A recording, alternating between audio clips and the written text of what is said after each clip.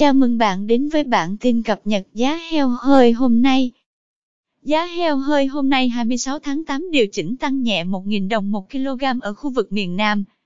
Tại khu vực miền Bắc, thị trường heo hơi không ghi nhận thay đổi mới về giá trong ngày hôm nay, dao động trong khoảng 65.000 đến 70.000 đồng 1 kg. Theo đó, mức giá cao nhất tiếp tục được ghi nhận tại Hưng Yên và Thái Bình là 70.000 đồng 1 kg.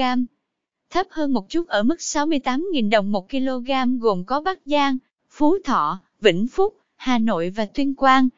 Các tỉnh thành còn lại thu mua heo hơi ổn định trong khoảng 65.000 đến 67.000 đồng 1 kg.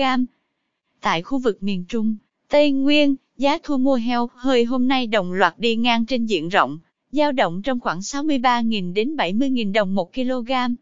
Hiện tại, thương lái ở Đắk Lắk, Lâm Đồng và Quảng Bình vẫn đang giao dịch heo hơi với giá tương ứng là 63.000 đến 64.000 đồng 1 kg. Ngoại trừ Ninh Thuận và Bình Thuận tiếp tục neo tại ngưỡng 70.000 đồng 1 kg, thì các tỉnh thành còn lại đang giao dịch ổn định với giá 66.000 đến 67.000 đồng 1 kg. Tại khu vực miền Nam, giá heo hơi thu mua hôm nay điều chỉnh tăng 1.000 đồng 1 kg, dao động trong khoảng 62.000 đến 70.000 đồng 1 kg.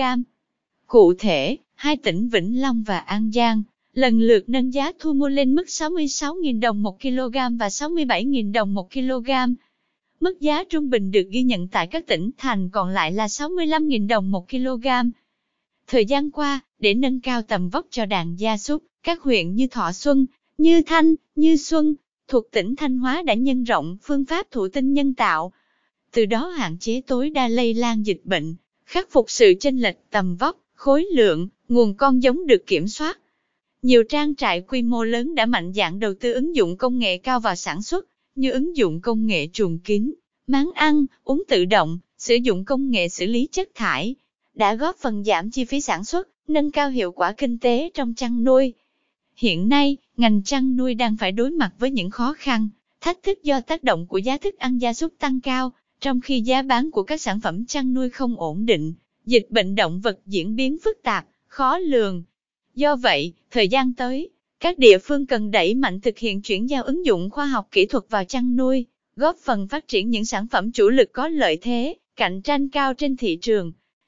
Cảm ơn bạn đã theo dõi bản tin cập nhật giá heo hơi hôm nay. Chúc bà con chăn nuôi một ngày mới tốt lành.